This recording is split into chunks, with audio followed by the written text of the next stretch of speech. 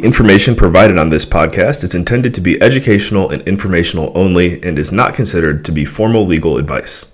The listener should not take or refrain from taking action based on its content. Any listener in need of legal opinion upon which to rely in decision-making should consider formally engaging an attorney to review relevant facts in detail and examine the pertinent law as it applies to those facts.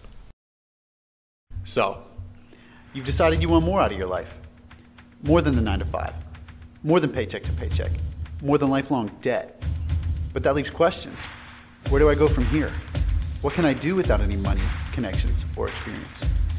Our goal is not only to provide you with answers to those questions, but also to motivate people in an authentic way, mentor people who don't have mentors, give back, and hear some inspiring stories along the way. If you're not going to show people what's possible, who is? My name is Aaron Eiler. And I'm April Munson. And this is Ground Zero. Hey guys, this is Adam Carswell, the founder of the Dream Chasers platform, and thank you for tuning into our content. We've got some phenomenal creators making a name for themselves on this platform, and we just want to say thank you for going on this journey with us. It's been a lot of fun over the past few years, and hey, we're just getting started. We would also like to take this moment to shine light on our sponsor, Raise Masters, the #1 mastermind for elite capital raisers. To learn more about Raise Masters, you can go to raisemasters.com. That's raisemasters.com. And again, thank you for investing your most valuable resource with us, your time. Now kick back and enjoy the show. What's up, everybody, and welcome back to another episode of Dream Chasers Ground Zero. Today, I have with us Austin Linney. Austin, would you just mind sharing a story with us of what we like to call your personal ground zero moment, and to kind of piggyback off of that, some of the things that you learned to help get to where you are today? Sure. Thanks for having me. So, as a kid, you look up to sports athletes. I lived across the street from Robert Ory. Avery Johnson lived in my neighborhood. So you can imagine that it was an affluent neighborhood. My dad was a doctor in a nice country club setting in Houston. So why was I living in a downstairs closet, 50 square feet wide, with a bag of clothes on a single mattress? And that's because I abused methamphetamines and cocaine and alcohol to a hard extent, and both my parents had kicked me out. And when you go from a 4,000 square foot house to a 50 square foot closet underneath some stairs, there's a lot of self-reflection going on. I was working construction. I was living off $40 a month in food, eating ramen noodles and ham sandwiches. And, somebody asked me on a podcast, how did you get out of your rock bottom moment? What got you out of that closet? And I said, no matter what my parents taught me, the #1 lesson that set through to me was to work. And so anytime my back's been up against the wall, I go to work. I don't whine and bitch about why I got there. I go to work, and it served me really well. And my favorite line that I came up with, my quote that I came up with, is every answer that you're seeking is on the other side of action. And that for me was one of the turning points of my life. And it didn't get much better from there for a long time, but it was kind of the defining moment that has always kept me pushing hard to make sure I don't wind back up in that closet. Yeah, and I think that's kind of a really powerful metaphor that you can use too, but it's literal. You can tell a lot of people, you got to get out of your closet. You got to get out of that situation that you're in, kind of whatever that looks like for you. But obviously for you, that was real. And that's why, it comes from such a special place for you. But you can say figuratively getting out of your closet, kind of getting out of that comfort zone, finding that new thing, you can actually use that, which I think is really powerful. And it's a good metaphor per se, because you can when somebody says in a closet, people can understand kind of what that feels like, whether you're claustrophobic or not. You can understand kind of what it feels like to be, closed in a dark room, with not much room to move, and not real sure what's going on, and just kind of being, stuck. I think we can all kind of relate to one of those moments. And yeah, that's and what I think yeah, go ahead. I think what's really hard for people, especially young kids, right, is that They think that everything they do needs to make money. It's not the case. Like certain things that you do in your life give you energy, which allow you to show up in other parts of your life better, right? And so I was at a career that I didn't want to do for a really long time. I was at the top. I didn't really want to be there. It wasn't until I had something outside of that career that I was doing, which was investing in Airbnbs, that work wasn't that big of a deal. And I think the bigger issue when people are sad or upset or don't want to be at their job anymore, it's because they don't have anything outside of that. And that thing outside of it doesn't need to make money. It can just give you energy, which excites you. And so when I coach a lot of adults, which I do, I ask them a simple question. What's something when you were a kid that you enjoyed doing? And go do more of that. I think that's so powerful. I mean, because like even people my age now, like I see so many people kind of get caught up in like what their own personal definition of fun is. Mm-hmm. And I think that, you know, a lot of people just think that, like, especially at the college age, that it's like drinking, partying, socializing, whatever, because that's what everybody does, or at least the majority of some people. But I think like just because some people think that's fun, like that doesn't mean that you have to think that's fun. And I mean, maybe your idea of fun is staying in. Yes, that's so important because Yeah, understand that what I think is fun right now is building multiple companies, impacting lives, and getting up at 4 a.m. every morning and working out. Like I think they're the best. And you know, I don't drink anymore. I've been sober for 3 years, and like I had my fun. And you know, to be honest with you, I'm not that great of a friend right now because I'm in full-on construction mode in all my businesses and my life, because I want to have kids soon and I want to make sure that I'm set up for success so I can be the fun dad and I'm not stuck at work. 100%. I can say that even kind of aligns with a lot of stuff that I want to achieve, you know, obviously when I get to that point. But yeah, like I think what you mentioned is extremely powerful just in finding, you know, what your idea of fun is, and just, you know, whether that be reading a book, whether that be going for a walk, working out, painting, I mean, any of those things. And I mean, none of those make money, but at the same time, like if that's what you enjoy, that's your outlet, you know what I mean? Don't hesitate to kind of bask in that, you know, enjoy what it is that gives you energy. And, you know, the point is, just like I said, don't get lost in what everybody else thinks is cool, and, you know, find what you enjoy doing. Like you said, do something that you enjoyed doing as a kid and spend your time doing that. You know, you define fun. There's a couple of truths in life, and I think the biggest one that's a misnomer for especially all the young kids, because I coach a couple, is that nobody gives a shit about you. I mean, I hate to burst your bubble, but true story, and I'll use myself as an example. So when I stopped drinking, so I've lost almost 80 pounds altogether, like weight loss, right? So I lost like 40 pounds, and I went to a family wedding, and nobody at that wedding said, "Hey, you look great on you for losing weight." And that was my aha moment, that everybody has their own thing going on. And if you think that they're concerned about you, they aren't. And so you have to give yourself what you need to get through what you need to. But the bigger issue on the back of nobody cares what you're doing is that nobody wants, Jay-Z said it perfectly. Everybody wants to emulate the results. They don't want to emulate the process. Like I actually find it really fun that I built a multiple 6-figure business in under 14 months, maybe like 12 months, because that's cool as shit. And like, how big could that get? Right. And like, it's really fun to like learn a new technique and add that in your skill set and understand that the skills that you're getting, you know, everybody's like, "Oh man, your network's amazing." And I'm like, yeah, it's ridiculous, but I've been cultivating it since I was 17.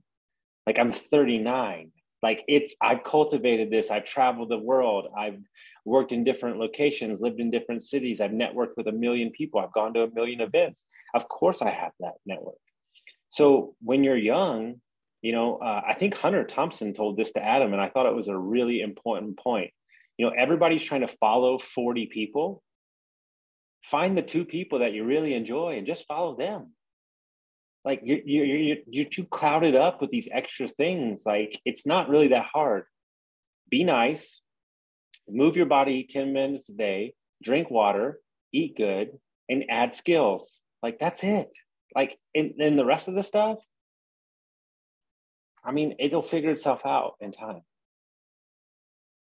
I like the quote that you used there, just because I think it's another one that's just so powerful that everybody wants to see the results, but nobody wants to emulate the process. And I think that, I mean, a lot of us even see that now in my kind of shoes, is that like you'll start to notice when you start moving in a certain direction that like people want to see you successful, but they don't want to see you more successful than them.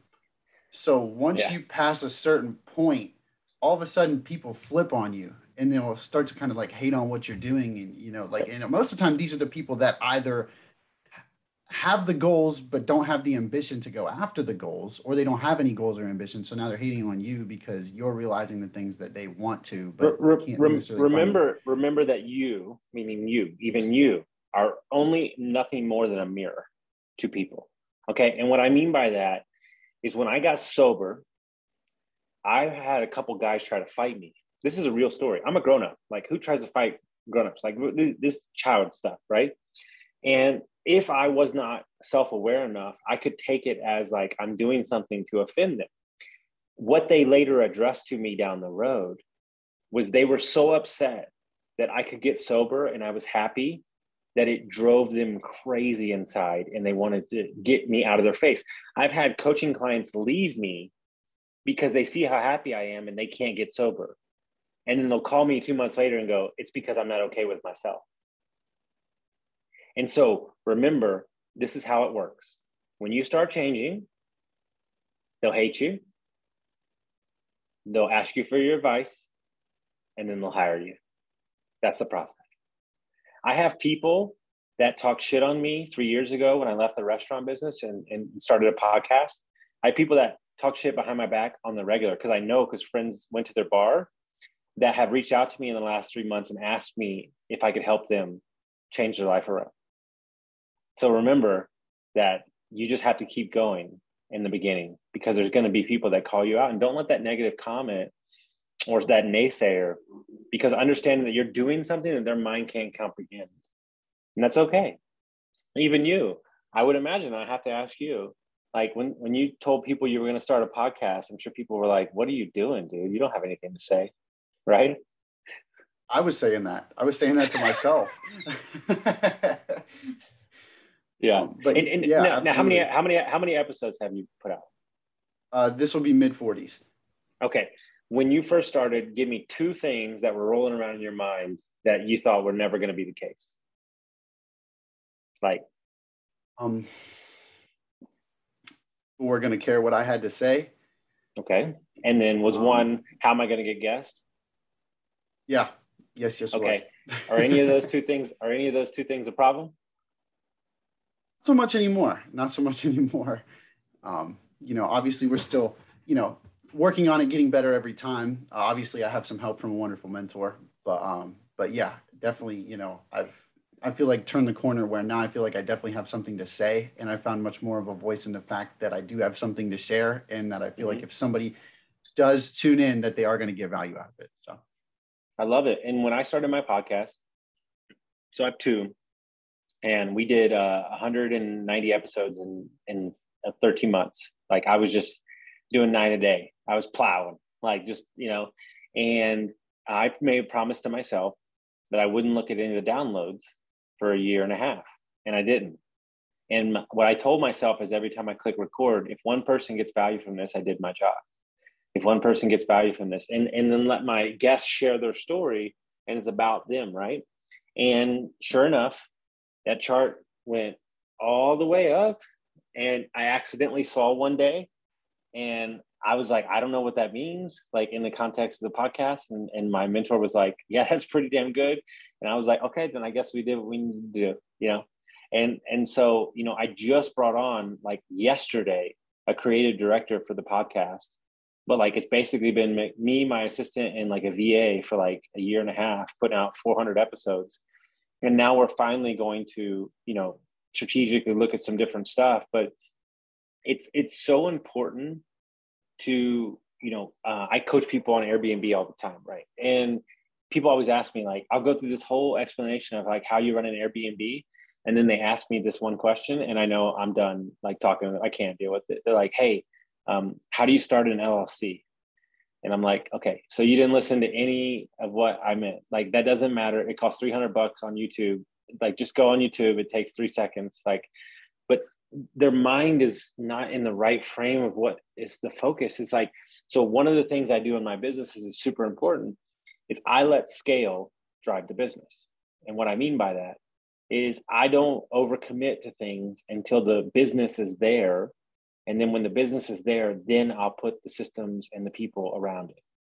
But like half of these ideas are half starters, right? Because when you're building something for the economy and you're not even asking if they really want it.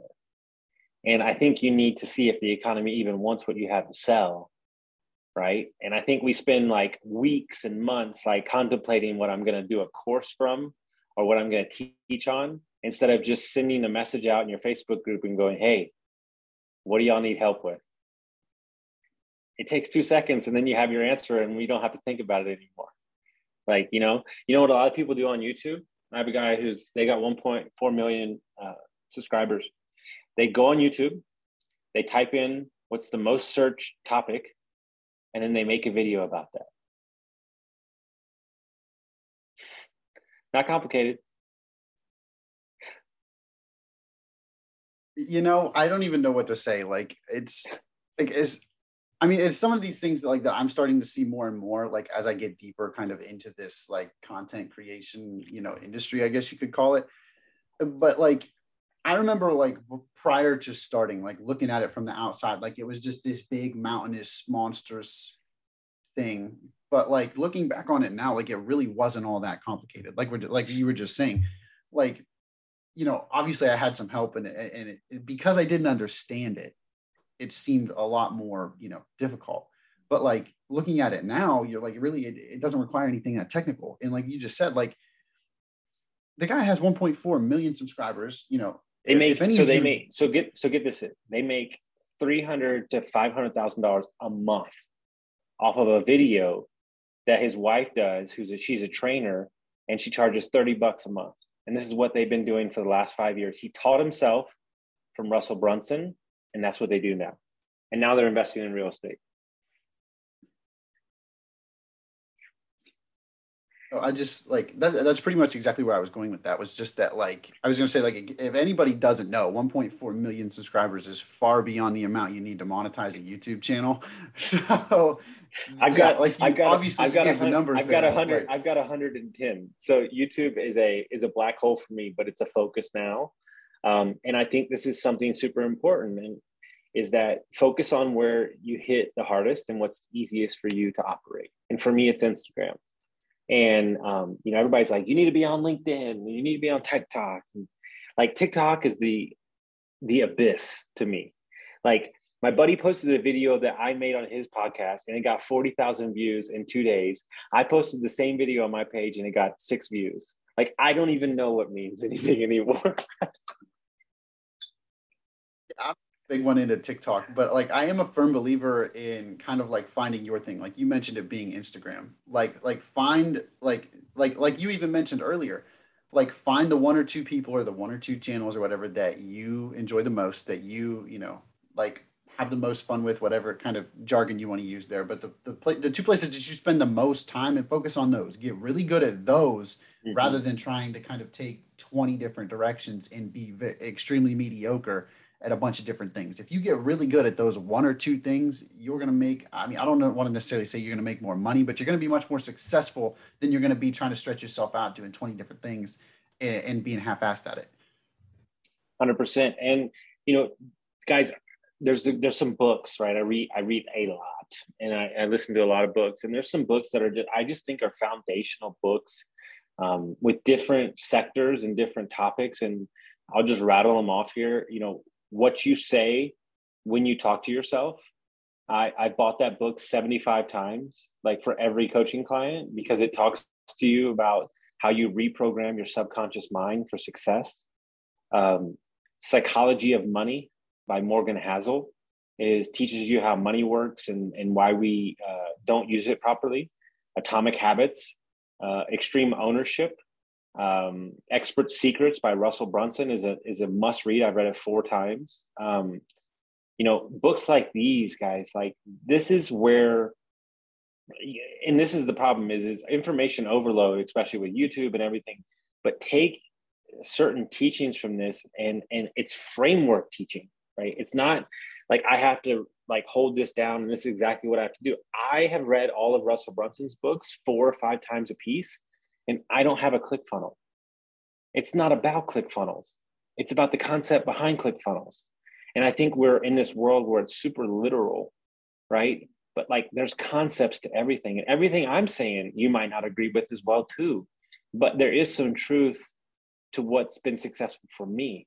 But that doesn't mean it's successful for you, but take what you want and leave the rest. And I think if you look at high achievers on par, because I coach multiple millionaires, is they take what they need from the situation and they leave, right? And I'm going to give you the best tip. This is not an ego thing. I am a super connector. It's what I do. It's my specialty. The only one that catches me is Carswell. And we fight about back and forth who's number one all the time. But here's what I do that others don't do. And I learned this from a very successful businessman that I know. Let's say I'm going to a conference, right? Let's say it's a 2-day conference. Now, I could meet 1,000 people, and that might be good.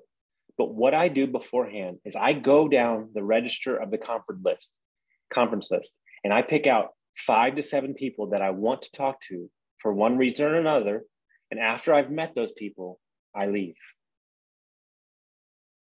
Or if I meet other people, I'll get their number and then make a meeting with them out the side. But what you're doing is by meeting 40 people in one day or trying to meet all the people, you're not going to remember half of what you talked about. And so you can't hit on that point that matters to them. Like, I'll give you the best story of my life. So there's this investor who does 400 transactions a year in real estate and has 3 other companies with 4 kids, no marketing. He is a savage. Like, this dude is killing it. And I really wanted to meet him. And I said, listen, I want to hang out with you. I want to be inside your ecosystem. I want to know your world. I want to see how you do all this and have no assistant and no marketing. And I was like, what about October? And he's like, I can't, I'm busy. What about November? I can't, I'm busy. What about December? I can't, I'm busy. And I said, okay. So it was like my birthday, and I was like, screw it. So he lived in Phoenix. I was in Texas.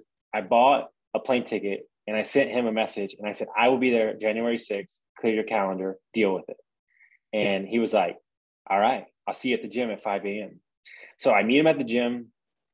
And then I said, okay, I'm going to go pick you up from your office, and we'll go look at all your flips. And I knew from his Instagram that he loved Cadillacs. So I went on a website and I found a 66 Cadillac DeVille on 20s with a sound system and balled out. And that's what I picked him up in. And he started crying. And he was like, why did you do this? And I said, because you meet 1 million people a day. And when I leave this state, you're going to know that Austin Linney was here.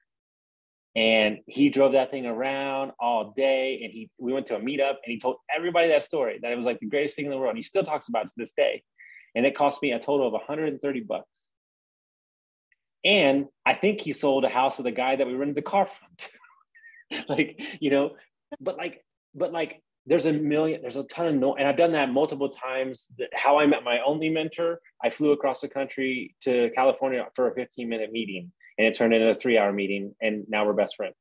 So understand that. How are you going to stick out from the crowd? Are people going to remember you? And are you remembering details about them that are not so obvious? Because understand that a guy that's wealthy, he doesn't really need anything, but what he cares about is his family. So can you do something for their kids, or a gift card where they get to have an experience with their kids instead of giving them something that you think they need because they already have everything?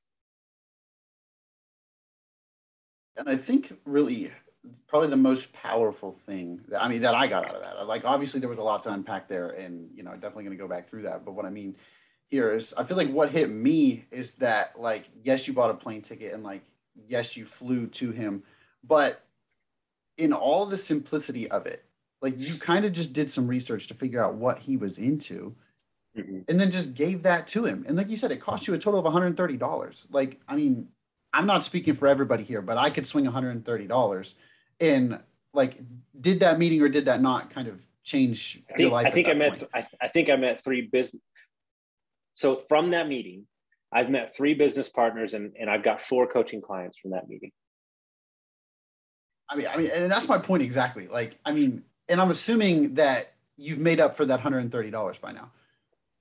Yeah, just a touch. Yeah, I'm not. Yeah, just a touch. But like, yeah, and it's so funny, right? Because I'm a part of Arte, right? Arte Syndicate with Ed Milet and Andy Frisella, and it's not crazy expensive, but it's not cheap, right? And I don't really like, the calls are out of control. The Facebook group's kind of hard to keep up with because there's a lot of people in it. But I'm now involved in business with like 4 of those guys, that the return on these investments, that $500, $400 I'm spending a month could be like in the millions. Like, and so it's like, when you get there, like, understand that the other people that paid there are probably a high quality individual. So one of the things I heard from Grant Cardone that I thought was one of the most poignant things he's ever said, and I've always took it with me. He said, you're coming to GrowthCon to talk to the people on stage when the actual value is the person sitting next to you in the stands. Yeah, I mean, you never know really what's going to come from those scenarios. And like you mentioned earlier, like going to these events and like finding those, 4 or 5 people, like you never know who's going to be there. But at the same time, like if you can focus on that, like you've clearly just shown, like that can go leaps and bounds further than what you even realize from one person, because that one person can also connect you to other individual people that, are aligned with what you're doing and so forth. And a simple hack that we do in my business, because I have, I'm juggling multiple things, right? My business partner created it on airtable.com, which is free, which is what we use for our podcast to organize everything.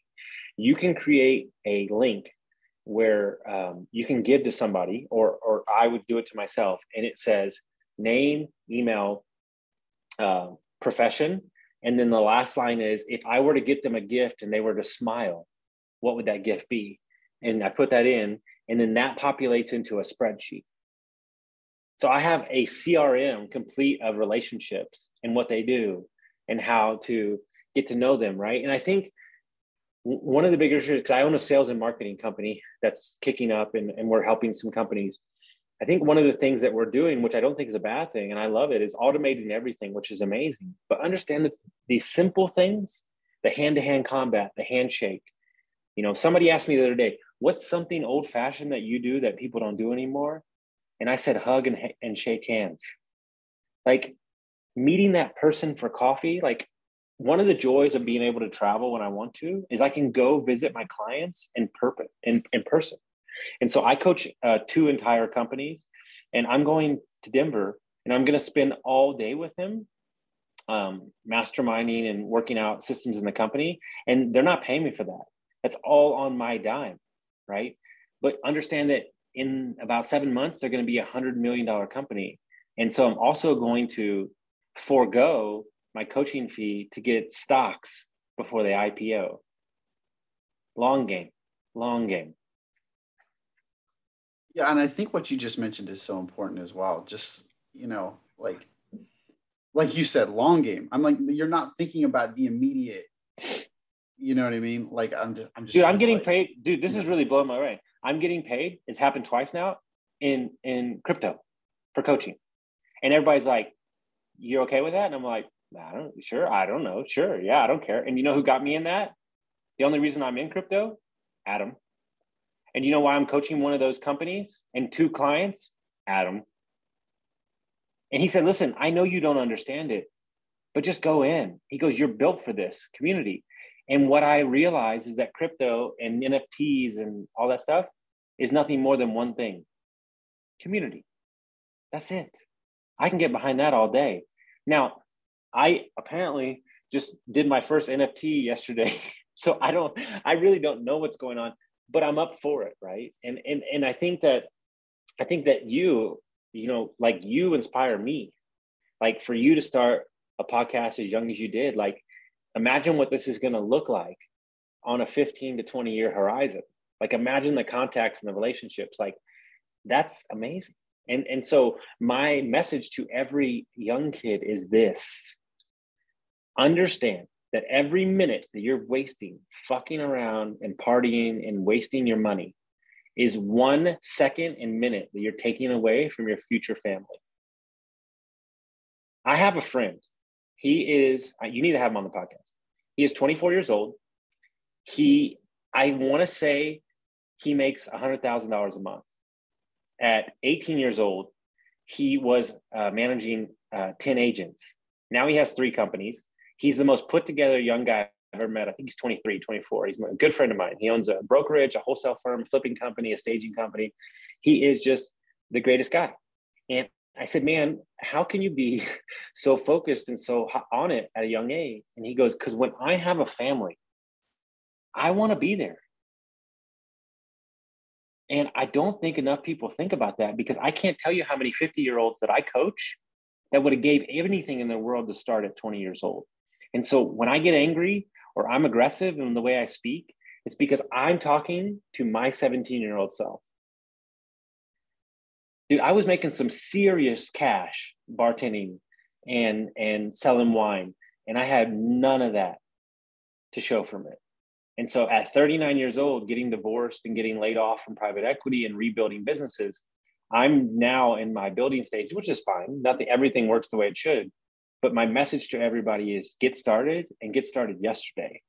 And if that's $5 here or $10 here or $5 in Bitcoin once a week, or you're mentoring with somebody in the Airbnb space, like whatever that is, just get started. And you don't need the permission, okay, to get started. So I'm giving you the permission right now, the same way Gary Vee does. I'm giving you the permission to fail, but get started.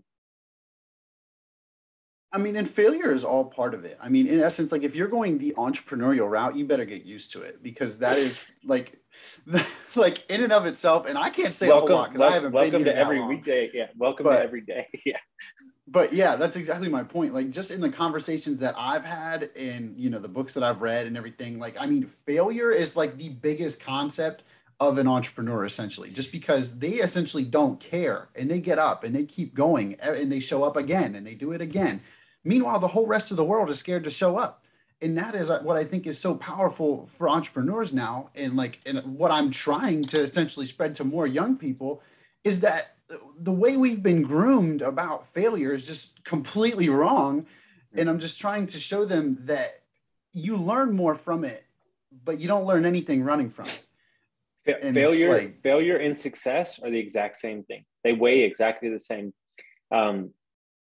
I love to call myself out. It's my favorite thing to do because it gives other people permission. So my first real business I started, not my like Airbnbs by myself, but like my real business. Like we had multiple properties that we were managing all over the country at scale. Like we were rocking, and we were bringing in money, but the accounting wasn't good. And I'll blame somebody else for that, another business partner. But I say all that to say this: I lost $26,000 in that company. And I walked away from it because I didn't want to deal with it anymore. And I hated who I was becoming. And I, for 2 days, beat myself senseless. And I was like, you blew your only shot, you know, blah, blah, blah. And I called my buddy and he said, hey, did you go to business school? No. Did you graduate college? No. You ever started a business before? No. He said, okay, you just went to school. Cost you $26,000. You're good. Go. And here's what I will tell you.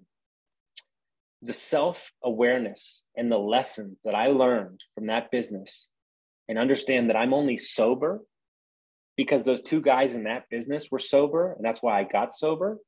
I will gladly write you a check right now for the $26,000 again. And so with self-reflection, it's the best money I ever spent.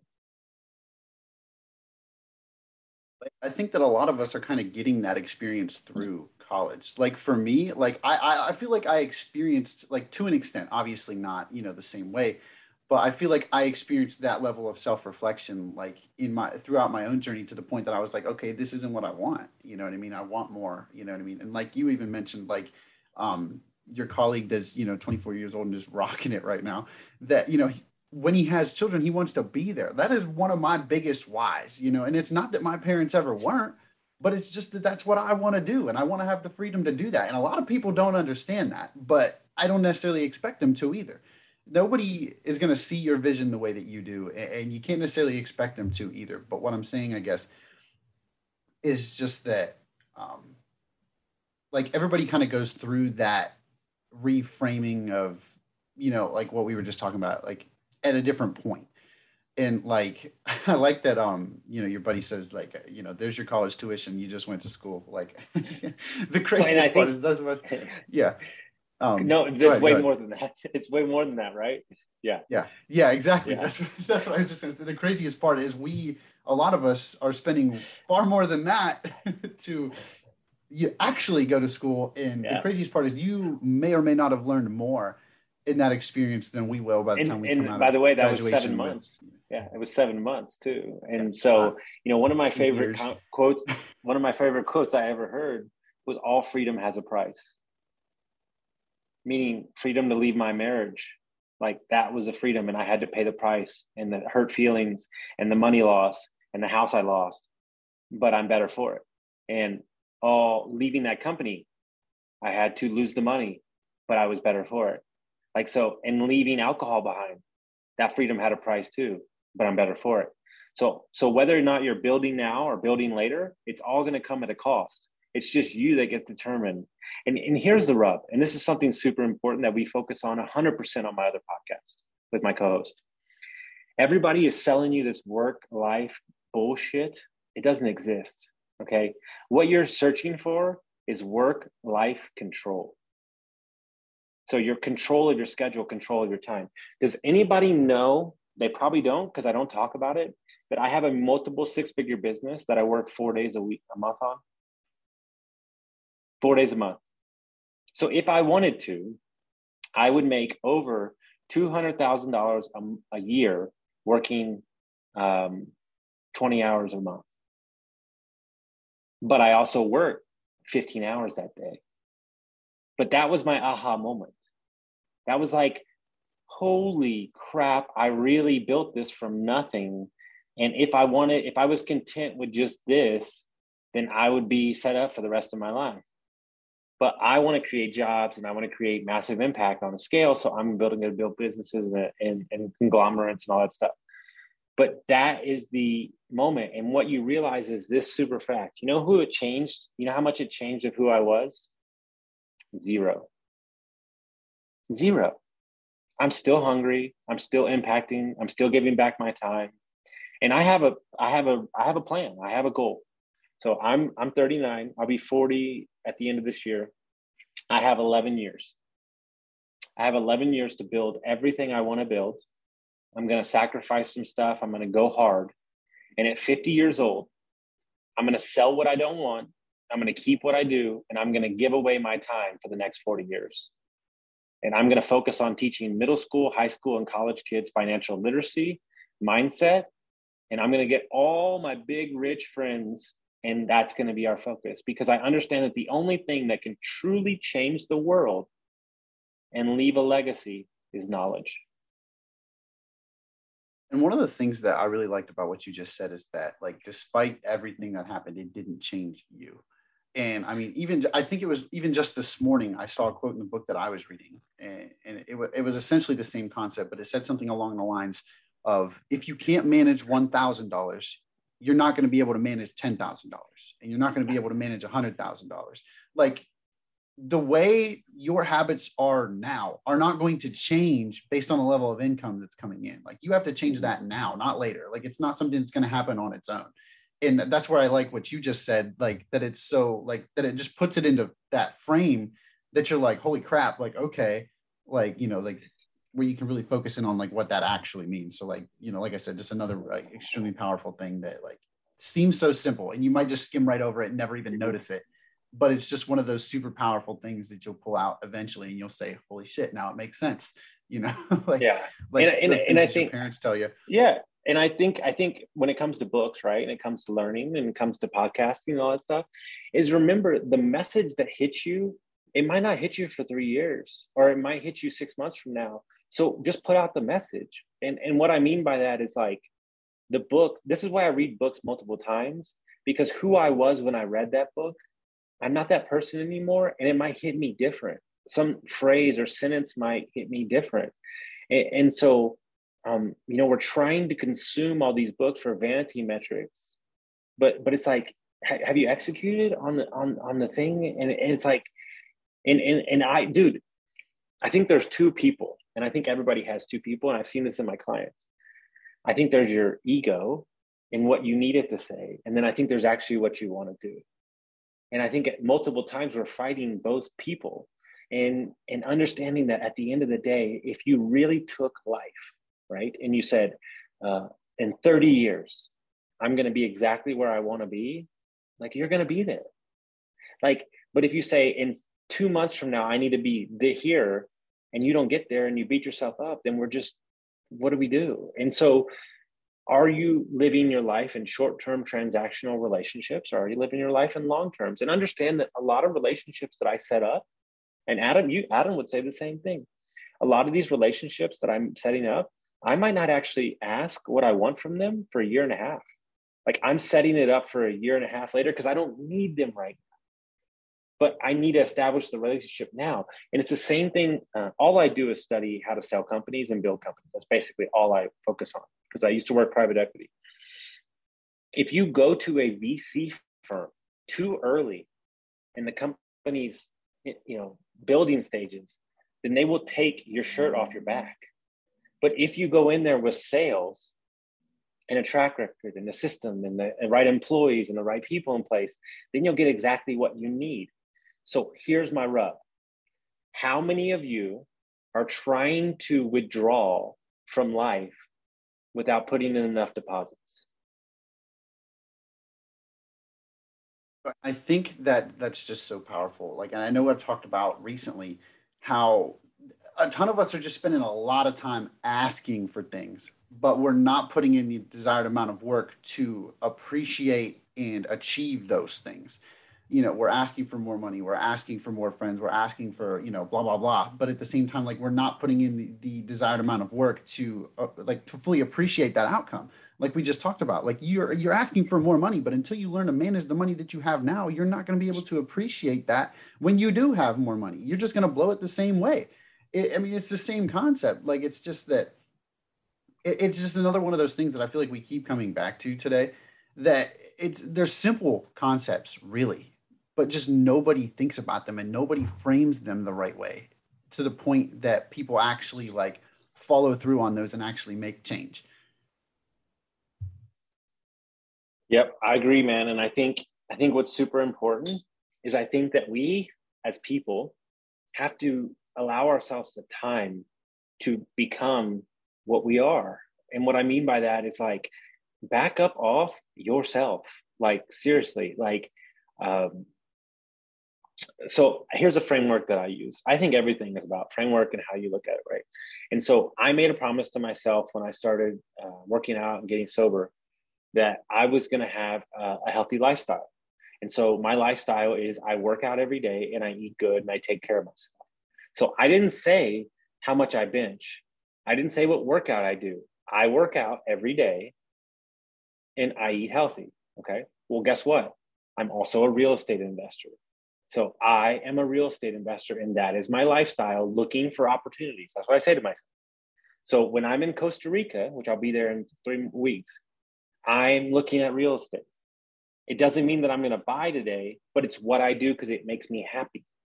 So when you adopt these overarching ideas, then you can operate within that framework, and it gives you latitude to kind of go back over. I think one of the bigger issues is that people live their life in absolutes. Like, nothing's an absolute.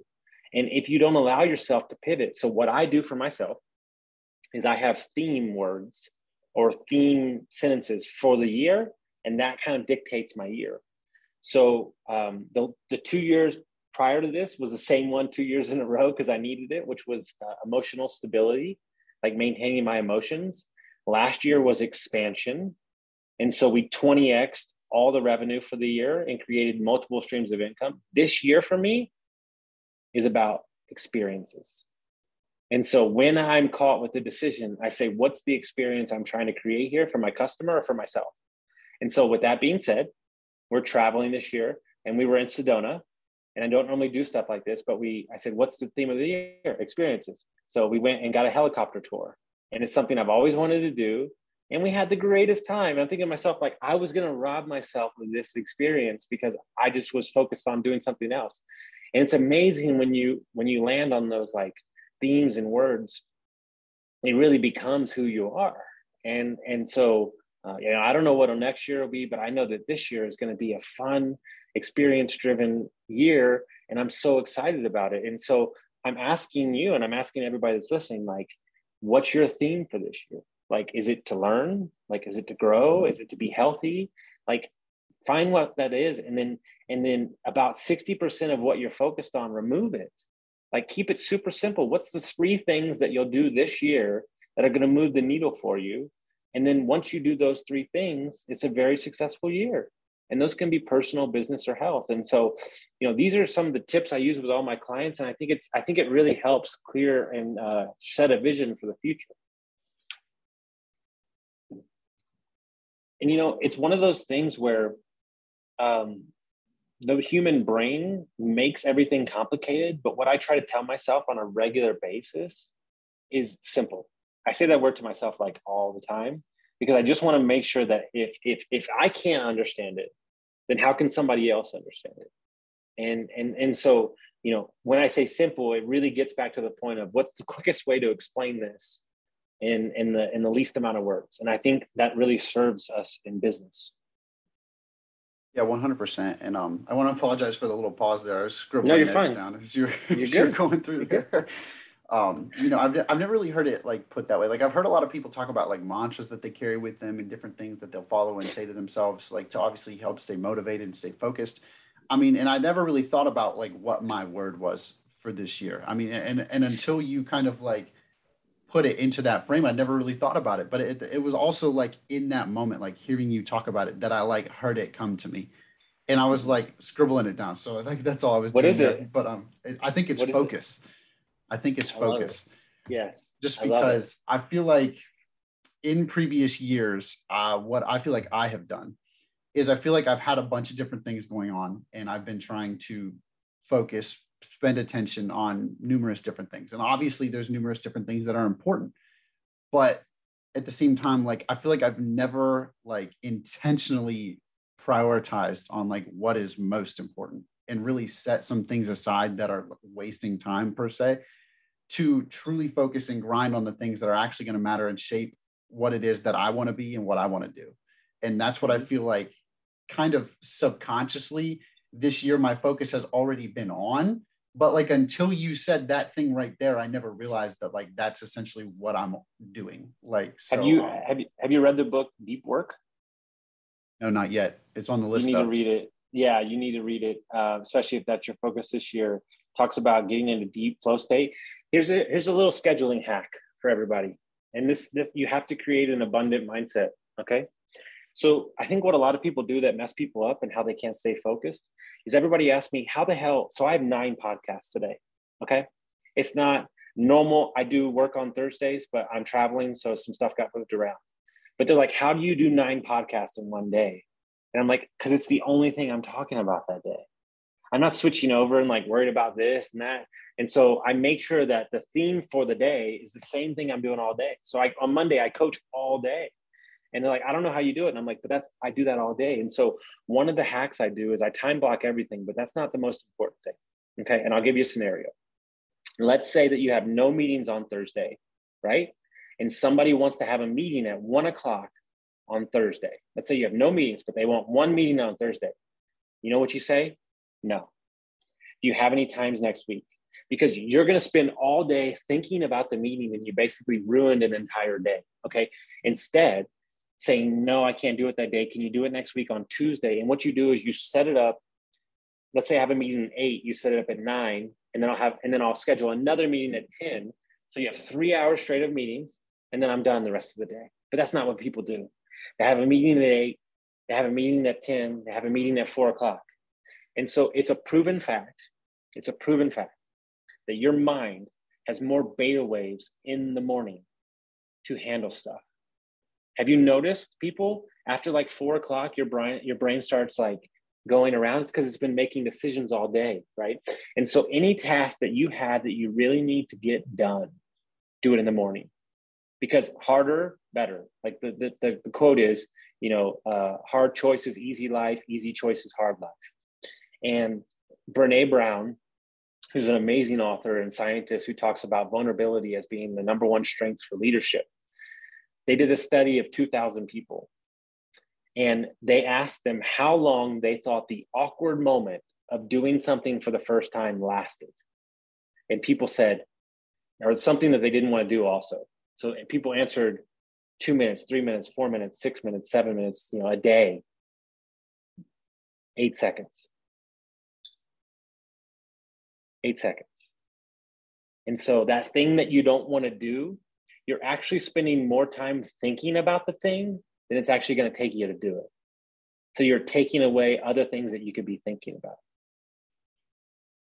I think so many of us really get caught up in that exact scenario where, like, you could call it analysis paralysis, you can call it whatever you want, but we spend an unreasonable amount of time just thinking about what it is we're going to do, how the situation is going to go, what's going to XYZ, whatever. But then we like think so much that we either don't end up taking action on it, or we prolong, doing it, and we just push it off and we push it off and we push it off. And it either happens extremely late or it never happens at all. And what I think is so powerful in that is that, as you just said, like the actual moment itself, 8 seconds. I mean, dude, I can't really say anything else, I have a young client, right, that didn't want to do these cold calls he had to do for his company, and he'd been putting it off for months. And I said, listen, dude, put on Rage Against the Machine, whatever the hell you need, and just like psych yourself up and make that first call. And he wound up banging out 15 calls that day and wound up selling $4,000 in products. And he was like, yeah, dude, after the first one, I was good to go. And I'm like, yeah, and you spent 3 months thinking about it. I can actually relate so heavily to that from a job that I had recently, cold calling. I mean, and it works exactly that way. I mean, the first call probably took, I don't know, like extremely long. You know what I mean? Like way too long. It took, half an hour to set yourself up for it, whatever. And then, you might bust out 100 calls after that. Like, but the first call was the longest one because it took you an hour, however long, just to get yourself to the point that you're like, all right, I'm going to do it now. Well, like, no, like you got to start it, like, and I can even say that myself now that like, I still catch myself doing it sometimes. And it's one of the things that I'm working on, but like, just cut that time thinking about it and just do it. You know what I mean? Get to the point where you just jump right into whatever that thing is, and you'll bypass all of that wait time and all the time that you're losing, you like piddling around per se. But, you've been absolutely amazing for us today. I mean, like absolute knowledge bombs the whole time. Like my brain's absolutely mashed potatoes, but I'm going to go back through it and we're going to dig through all of this up and apply it as the most important thing. But thank you so much, man, for just being willing to come on and share with us, obviously, your story, as well as, everything you've learned since then. So, extremely powerful. Just thank you so much again. The question that I always like to ask the guests just in closing is, if you could kind of go back to yourself in that ground zero moment, what do you think you would say to yourself in that conversation? I would say, you were born for greatness. Start living like it. I've said, you know what I mean? Like there's nothing more to that, but I love those quotes that like are like 4 or 5 words, but they just mean the world, and it's amazing. But yeah, you want to know my favorite one? Go ahead. Do you want to know my favorite one? Absolutely. So I'm not who I want to be. I'm not where I want to be, but at least I'm not who I used to be. I can't even say anything, it's like, I'll let the quote do the work. Amazing. So just Austin, thank you so much again. You're an absolute rock star. And, wonderful. With that, everybody always remember, this is Dream Chasers Ground Zero, and there's nowhere to go from here. But thanks again, Austin. You got it, my man. Thank you, bud.